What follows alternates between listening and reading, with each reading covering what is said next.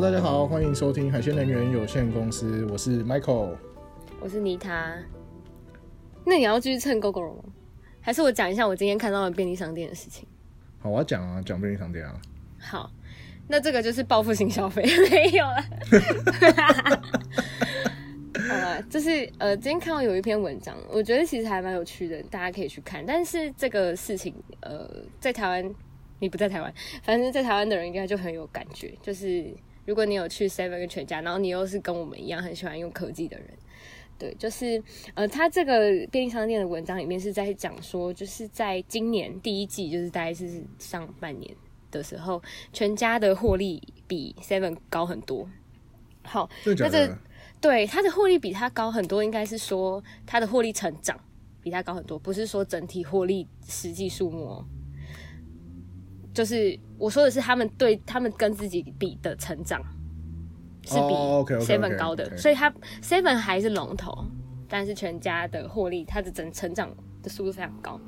那至于是为什么呢？就要讲到就是其实全家他花了很多时间在他 App 上面，以之前我不知道你有没有印象，之前有那个买50杯啊，什么点到什么寄店、跨店取什么东西的，我觉得这其实很方便对，我那个时候觉得这个东西超级棒，然后所以我那时候有买，但是其实50杯你其实有点难买下去，但我那时候是为了积点吧，我想换一个抱枕，荒唐。对，然后那个时候你可以买那个咖啡以外呢，我觉得集点也是它一个超级大的创新，因为以前就会一直拿点数嘛，你就会一直收集粘在那个集点卡上面，其实有一点小困扰，因为你那个纸它很容易不见，然后或者是对，你就洗一洗烂掉什么的。对对，所以他那个时候全家开始做那个把它数位集点，没错，然后他就是用1元是1点。如果你听到这边你还没有用，你赶快去下载全家 app， 因为它真的非常好用。我觉得那真的很赞，超赞。对，它这个点数呢，你还在台湾的时候就有吧？有吧？有，我有。那时候你有用吗？2017、2018，我就有用了，我有用。就是它那个点数，就是除了换那些就是活动赠品之外，你是可以拿去折抵一些食物来就是购买，比如说，就算这样有点汤，就是大家还是要就是不要支持这些什么顶薪不是顶薪，那个味全顶薪就是顶薪，对，反正但是我要讲就是林凤营它牛奶可能原本是89块之类的，好，然后你可能用3000点就可以45块拿走。对，但是点数折价，对，但是你不会想说啊，我原本花了3000块，你要让它更值钱，没有，你就是你每一次消费你就把它挤进去，你也没什么特别感觉。对，所以因为反正那些消费本来就是你要付出的钱，那根本就不是因为你特别为了集点而去集点的。对，所以那个时候我觉得这个点数这样子挤进去超级创新，我觉得超级棒，因为我很讨厌再拿一些纸本。你知道我们用行动支付的时候，你就已经不想要拿出你的钱包了，就他要给你点数，你还是要把它拿出钱包，然后就把它放进去，麻烦。对，其实我不知道现在台湾的行动支付到底做到怎么样。我那时候当时2018年离开台湾的时候是Seven 跟全家都可以收悠游卡嘛，然后Seven 跟全家开始装刷卡机，正开始装，然后只接受某几家银行，像全家只接受国泰跟另外一家中信吧，好像是，然后全家只接受台新之类的，这样就是你要刷卡可以，你只能刷这一家的卡。所以我不知道台湾现在就是刷卡机到底做的是不是支援很多家，因为我已经很久没有在台湾了，对，但是如果可以支援很多家，当然是很方便啦。很多家其实信用卡直接刷，我自己没有研究，但是支付超级多，就是我知道你可以把那些接口支付啊，你可以把那些卡都绑进支付去消费都没有问题。直接刷我是不知道，因为刚开始就变成是你刷接口，可是你不管你什么卡绑进去都一样。对，可是我跟你说 Seven， 我跟你说这时候就要抱怨为什么 Seven 它会一直涨起来，就是你去 Seven 的话，你要刷 Line Pay， 你只能用中信你用其他卡刷不过。就是你用 Line Pay 的话，就是故意啊，就是故意绑，因为他们家机器是中性的啊。不是啊，你就会觉得啊，你今天要给大家方便，然后你还是要卡人家一脚，是什么意思啊？你倒不如就是什么都开放啊，但是你可以在 Line Pay 就用中信卡的时候给大家多一点回馈啊，他就会用啊。你为什么要卡人家嘞？没必要吧？我那时候刷不过，你就会觉得很尴尬，因为后面有人在等啊。可是你去全家完全不会遇到这种状况，因为什么都可以，而且讲一下，就近年大概去年开始有一个东西叫拍钱包，还是前年啊？一直都有吧？我不知道，就是变得很多家都可以使用的时候，它才比较红起来啦。拍钱包是 PCM 开发的啊。对，但是我意思是说，就是拍钱包在Seven 没有办法累积点数，你要全家才可以。你可以消费。我觉得 Seven 不明智啊，因为他们想要绑定，然后省钱，这其实就是想省钱。你懂那意思吗？我不知道啊。就是好，他现在的这个模式就是变成是全家可能跟每一家银行都有谈，或者是他跟街口谈好，就说街口反正不管怎样，街口你抽多少那是你的事。但我就是好，假设全家说街口你只能抽3%，那银行那边你要怎么谈，你自己去跟人家谈。不关我的事。但全家变成是Seven 变成是说，我跟你谈只能抽3%，然后因为其他家不给他抽那么多，就是其他家可能要抽更多啦，然后所以他们可能就不要，就不直接不接受，就变成是就跟刚开始刷卡机一样，就是他们刷卡机装中信的，然后他们就只收中信卡，因为他们可能跟中信谈好说好，不管怎样小额消费就1%嘛，或0.5%之类的，我不知道到底是几%，但是那可能就绑定这一%。那刷卡机不是他们家的时候，就是变成是中信的机器，那你要刷其他家，他们就要去谈，就说哦，那因为你用的是你家绑这机器要过这个什么有的没的，然后你可能台新就要抽3%，之类的这样，因为他经过中信的机器无微不微之类的这种东西，所以他们要开放都要去谈说要被抽多少，他就不想吧。对，所以可能就是统一集团不想要被抽这么多，他们就是不要，他们就只跟中信合作。这就让我觉得有点像光阳啊，就是不要啊，然后你就会输啊。好，那我要继续讲，就是往下讲。好，反正他们当初就开放了这么多，全家其实你就会觉得你在那边体验都非常好。然后基本上这种跨店取的，它有一个就是线上，你先大量的购买，它不是只有像我们刚刚咖啡机杯，它有很多东西都可以这样买。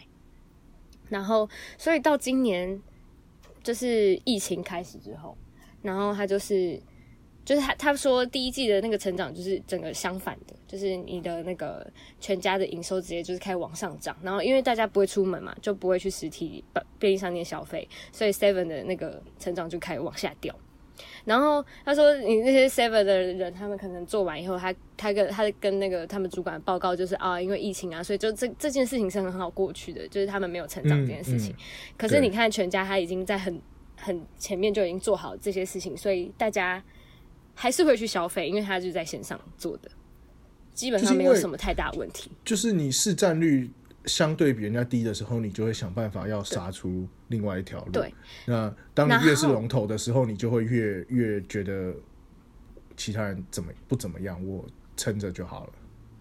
然后这篇文章它里面还有就是提到说，就是其实他这个预先购买，然后跨店取这个东西，让他制造一个，我觉得这个超有道理，制造一个很大的现金流，因为大家会先付钱给他嘛，所以他就可以拿这些钱去做很多的事情，你就可以把你的系统搞得更好啊，然后你可以把你的广告也下得更好，然后更完整，就是你整个都可以串得很好，就是很聪明我是觉得全家很聪明但我刚刚跟我妈就是他们讨论最后的结论的时候是什么，你知道吗？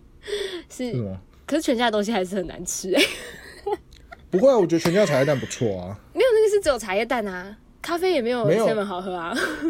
对，全家咖啡没有比较好，可是全家的以前我很喜欢吃他们家的那个那叫什么绿咖喱鸡饭我觉得很好吃。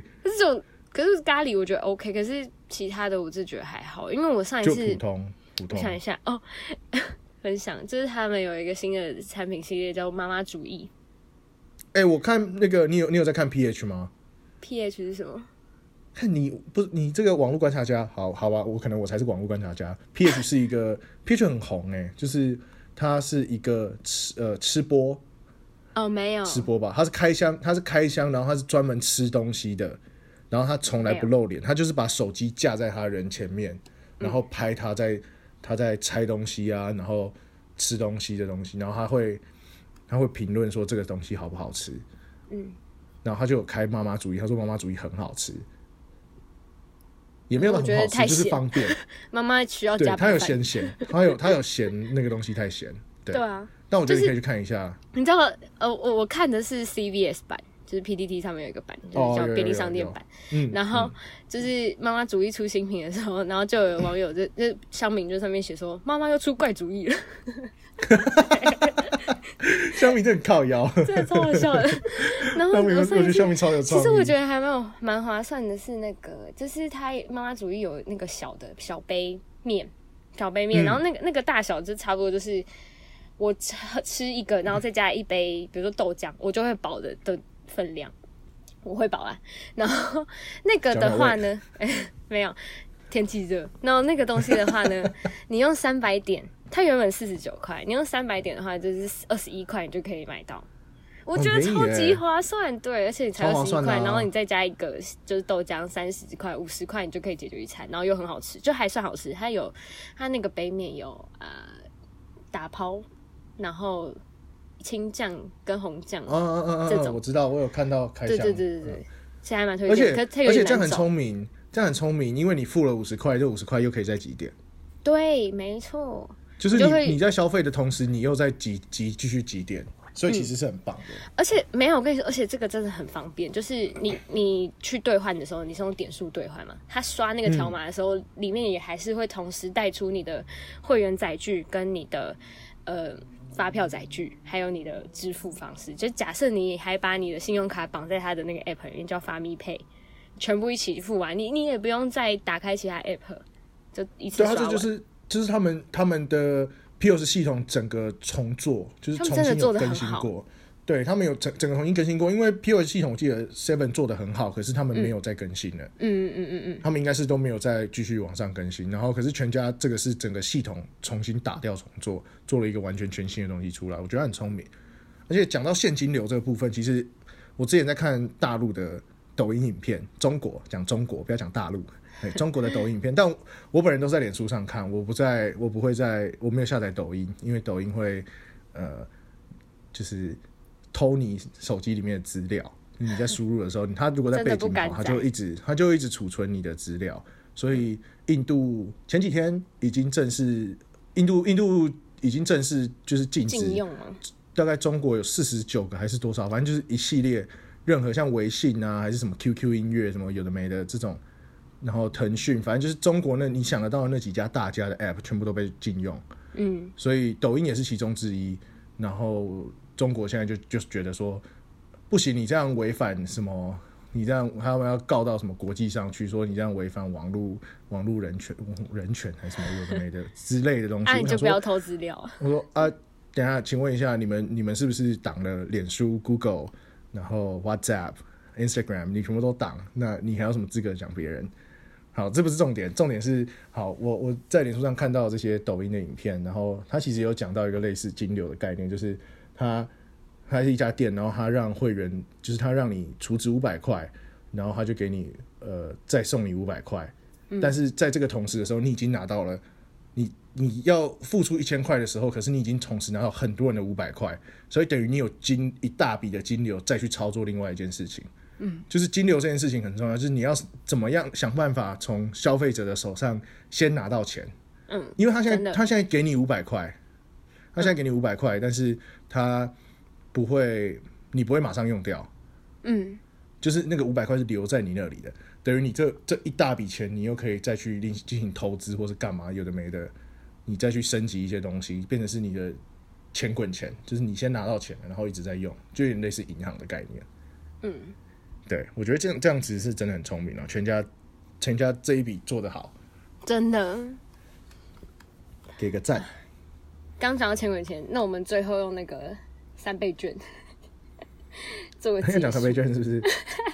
但我其实没有想要讲什么太多，因为我还没认真研究，就是知道这太眼花缭乱了。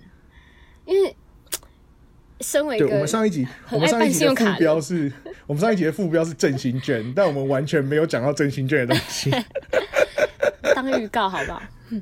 可以，这一集讲。就是身为一个很喜欢办信用卡的人，就会非常想要就是抓到最优惠、最回馈最多。但是东西，但银行太多家，然后支付方式又分很多种，然后你还分你第一条分歧是你要用纸本还是用就是那个数位，就这2个选择。那假设你选择了纸本，你纸本也还是可以用数位的方式预购，你知道吗？然后你用数位方式预购也会有另外的优惠。然后如果你真的不想用数位方式预购，你去现场也可以选择要用哪一张信用卡，或是你要用什么配的方式去预购。你知道这个分了多少？这光纸本就已经2条路让你选，你要在线上还是去实体去预购。然后如果你要回到数位，就开始数位又分行动支付跟信用卡2种，然后他们各家都有很多的优惠，不同的优惠。我直接放弃，我不想研究，我觉得好累。所以你要直接去买3倍券吗？没有，我想要等，所以你还是打算刷卡？没有，就是因为第一波我不知道你有没有看到那个新闻，第一波就是什么大宕机，然后很多银行就是被塞爆，然后它等于是说第一波等于是还会有第2波跟第3波眼你中，所以我们就等嘛，等看看接下来有没有什么优惠啊，不要急。其实这个东西，这东西我觉得这次做的怎么讲，还是有不好的地方啦。我觉得蛮不好的，但是已经比过去的消费券好很多了。就是其实已经不太记得以前到底怎么发的了，我就是莫名家里就蹦出一个红包。以前是去领，我记得是去邮局领。哦，是啊，一样是用邮局，然后就要去领。那你还记得面额吗？面额有500块跟100块吧。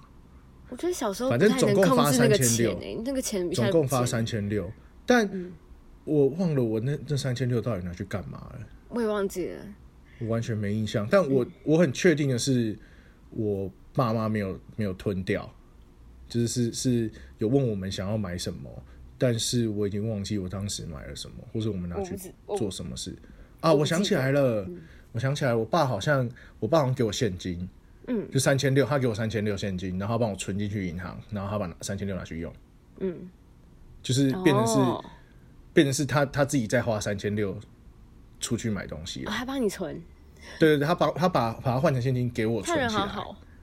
对，我爸其实小时候他就一直教我们储蓄，就是有类似的东西，他就会说好，那给你们钱，你存起来，然后这个钱我拿去用，这样，或者是我没有拿到红包，他就会把它存起来。他是真的存在我们的户头里面，他不是说妈妈帮你存起来啊，然后存在他自己的户头。没有，我爸妈是真的会存在我跟我妹的户头里面。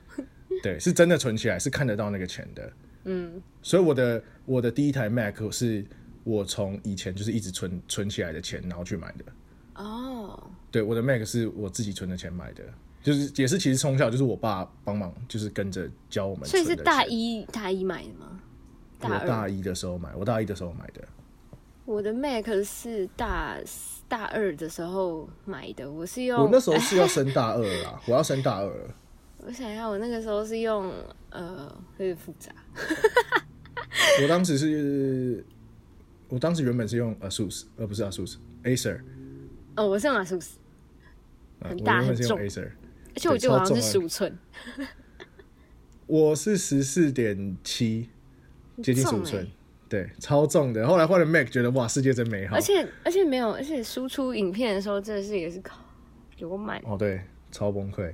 对，我当时换到我那一台的时候，我就已经觉得世界很美好了，就是很轻，因为那一代是有发光的，然后没有光碟机那一代，就已经很轻。那一台是我一样记得2.2公斤，13寸的是2.2公斤，然后我现在换了新的这台没有发光的苹果，更轻。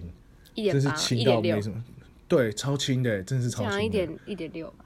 就是它的效能很好，然后它也不需要，它也很轻，就是你不需要像以前那种效能很好的电脑都要很重，没有，它续航力也够，然后又很轻，我觉得超方便的。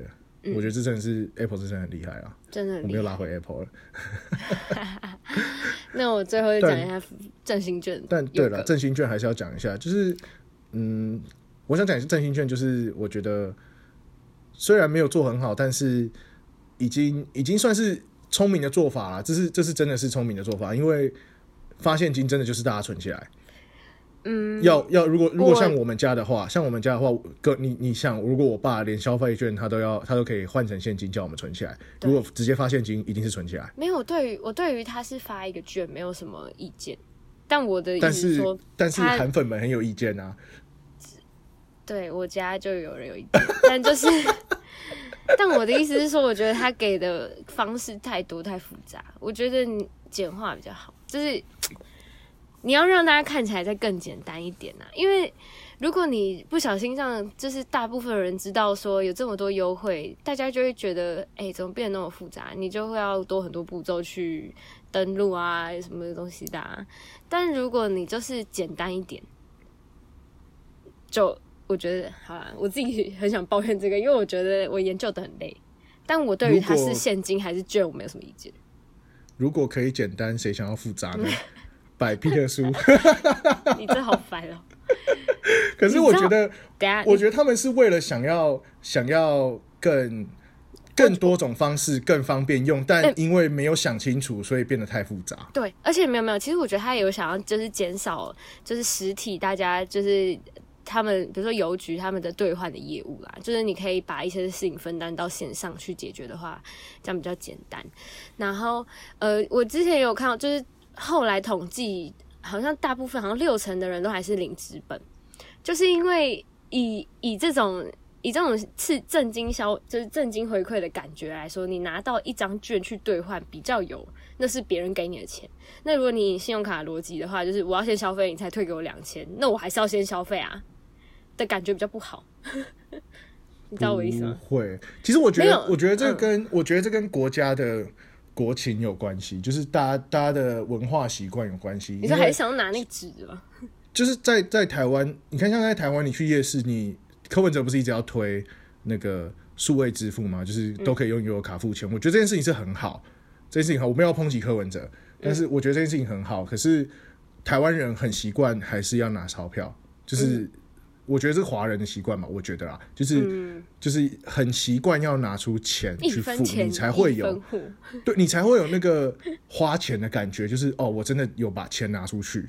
然后信用卡就会一直刷，你就会不注意，然后就刷太多的那种感觉。所以台湾人好像不太喜欢用信用卡，我的感觉。对啦，我刚刚的意思就是这样啊，所以大家就会选择还是去领纸本券。对，就是民情的关系。所以如果像在加拿大，其实现在因为疫情的关系，应该是95%或是99%的店都不收现金。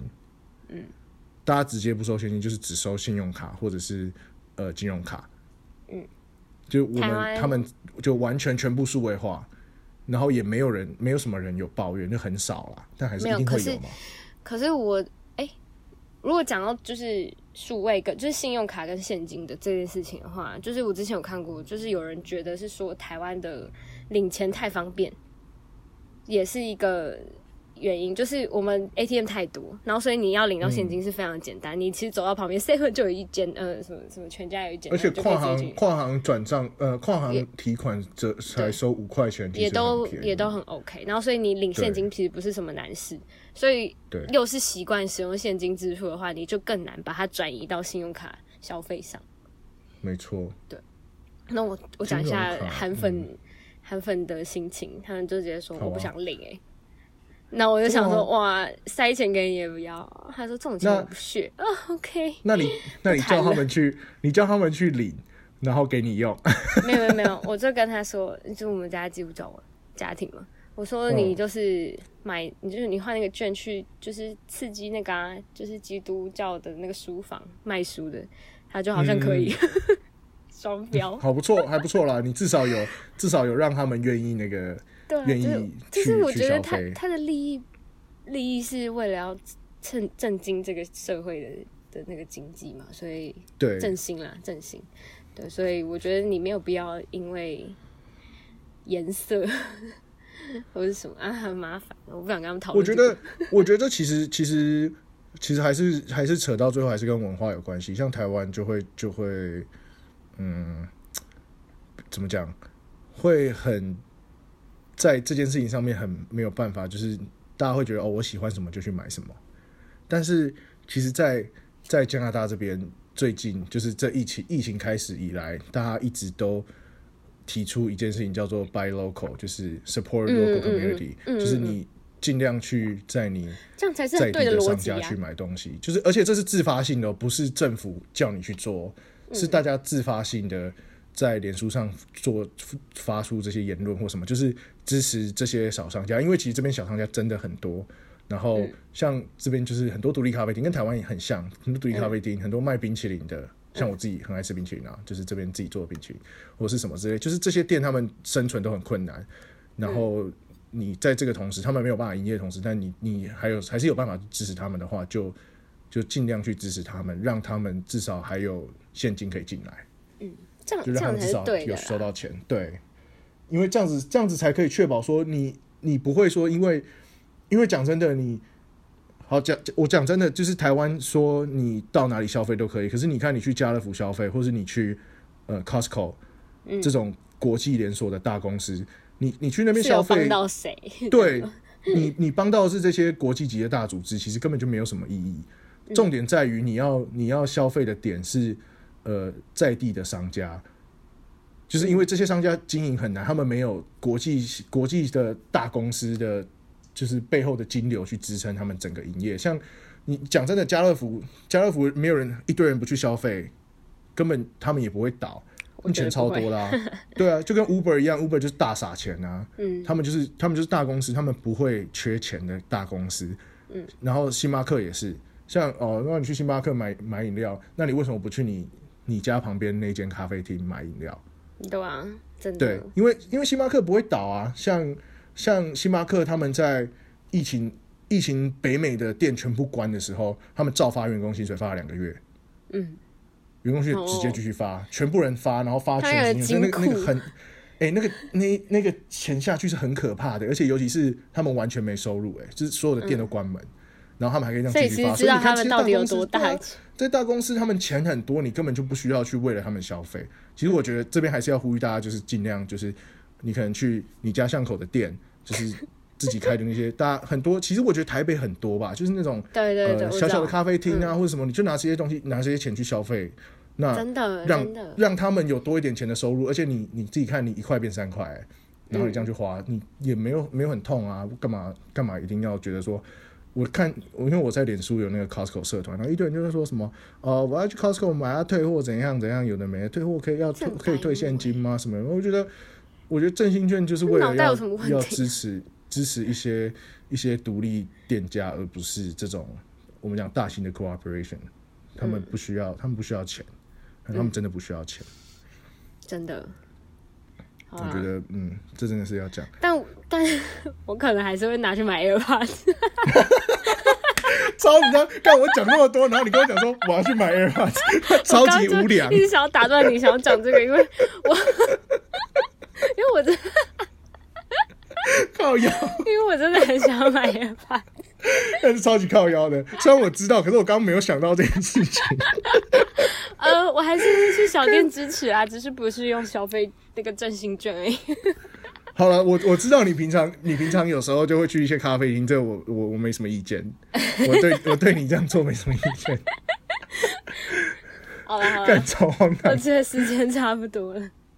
我觉得最后讲一下好了。好，我最后其实想要讲一下，就是违规停车这件事情。好。就是我觉得好像。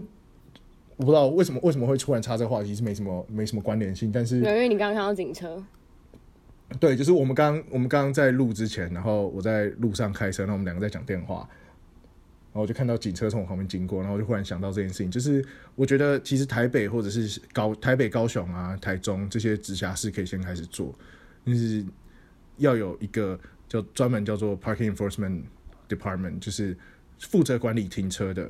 那其实加拿大系统有点跟美国不一样，但是类似，就是美国很多都是美国有所谓的联邦警察，然后州警，就是他们分得很细，然后但大部分他们每一个乡、每一个镇之类的，我也不知道他们当然要怎么翻，就是县市之类的这种地方，他们都有属于自己的警察部门。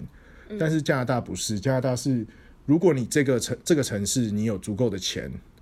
你可以自己建立警察部门，如果没有的话，你就是跟联邦政府签约，然后会有联邦政府的警察负责管理这个区域。所以我们的联邦政府的警察叫 RCMP， 叫 Royal Canadian Mounted Police， 就是皇家骑警。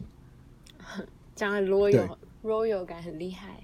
我们叫 RCMP， 对，因为你知道加拿大跟英国是个有就是有关系的国家啦，所以通常都会用很爱用 royal 这个字。对，那如果你这个城市有的是就是联邦警察的话，然后每个城市，像台北市政府不是会有自己的什么条例什么有的没的吗？然后他们这些条例，他们就会有一个条例执法官。如果你跟联邦政府签约的警察的话，你的城市就会有条例执法官。那如果你是有自己的警察部门的话，这些警察就会去负责执行这些条例。然后但是他们还会有另外一个部门，就是停车管理部门。因为你知道北美这边他们都是有一个柱子，然后你要自己去投钱，就是看多少钱，然后去投，然后几分钟这样子。然后如果你没有投钱，就会被开罚单。